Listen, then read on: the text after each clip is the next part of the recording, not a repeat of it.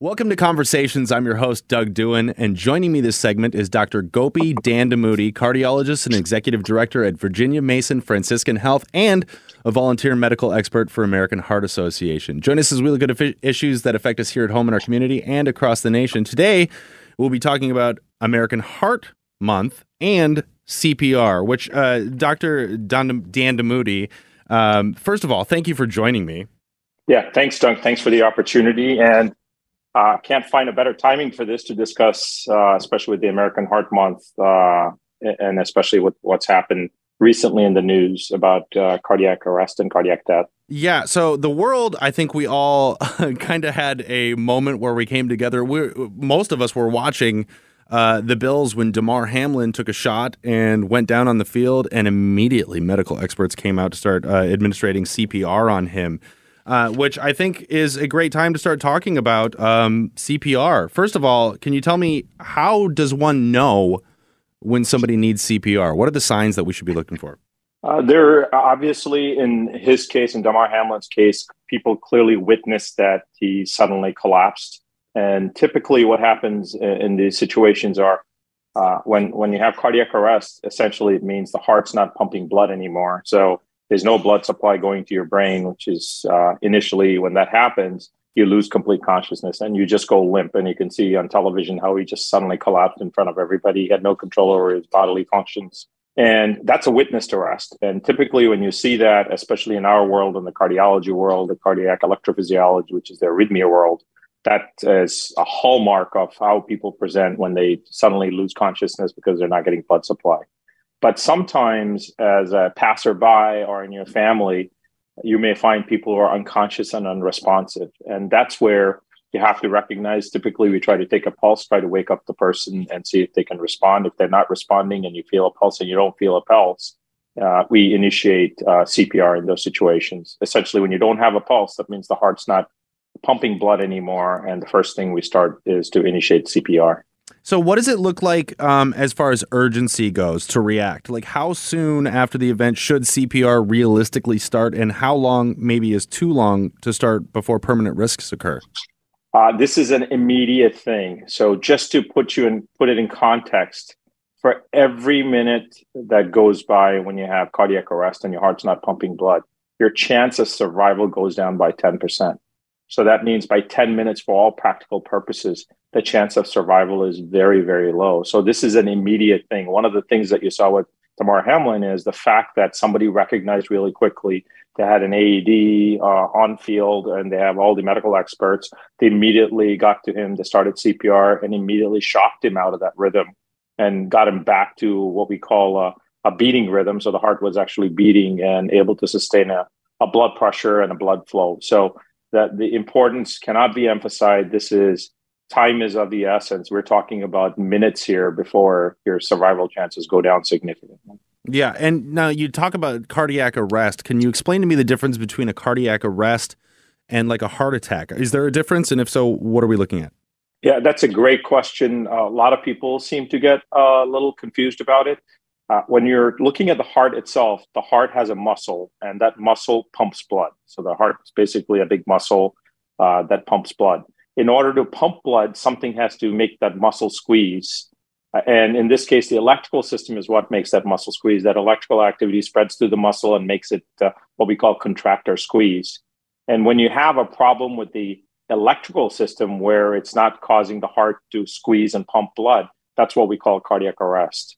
When you're talking about a heart attack, we're talking about the muscle itself. So the muscle gets blood supply essentially, and whenever that blood supply is interrupted, the heart muscle can't squeeze. Even though you have an electrical activity, the heart muscle is getting damaged, and because it's not getting blood supply and it can't squeeze. So that's the difference between a heart attack. An easy way, a layman's way of thinking about it is a plumbing problem results in a heart attack.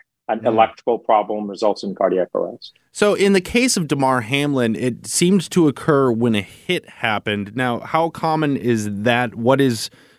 How common is cardiac arrest in the first place? And then are there other causes other than like particularly a sudden hit to the chest? Yeah, it's obviously none of this stuff has been reported out yet of what his cause was in the news or any of the medical channels. But people have raised the issue of contact. So, like we talked about the electrical system, if you think about an electrical system, it discharges itself, and then less like a battery has to recharge before it discharges again. There are certain periods within that recharging period of your own heart electrical system where a sudden contact, a sudden blow to the heart can create a dangerous arrhythmia. That's what we call it. People have probably read about it, called commotio cordis. Mm-hmm. It's extremely rare for the amount of sports that happens in contact sports worldwide and in this country. We're talking about a handful of people who suffer this, and there are other reasons as well. Even though we kind of ascribed that in this case that maybe that was the case, we don't know. There are other types of inherited where you're born with problems. Very common. Relatively speaking, with sudden cardiac death, a problem is what's called hypertrophic cardiomyopathy. That's I'm sure you heard stories of athletes collapsing and dying on the while playing basketball, for example, mm-hmm. and so on. And so there are other types of heart problems, inherited or otherwise, that can cause cardiac arrest, and theirs happen to be the most common cause, not this sudden impact called commotio cordis. That it's relatively rare compared to the other forms of cardiac arrest. So let's talk about the actual act of CPR then. I feel like in my lifetime, the suggested way to do CPR has changed. Like when I was a kid, I think it was like 10 or 15 pumps, and then you do a couple breaths, and then you do 10 or 15 pumps, then you do a couple breaths. And now I'm hearing about hands-only CPR. What is your suggestion? What's hands-only CPR, and should we still be breathing at the same time? Yeah, so in the past, the whole idea was if you can help the breathing part and increase the oxygen levels by breathing into a victim and at the same time doing chest compressions. And in order to do that, obviously, if you're doing it by yourself, you have to interrupt chest compressions versus giving breaths, what we call rescue breaths. But what we've learned is that there's really no difference between the two, except that it may actually hurt you because you have to interrupt to give breaths. And most of the times, it's cardiac reasons why people have cardiac arrest, and not because of breathing related issues and so on.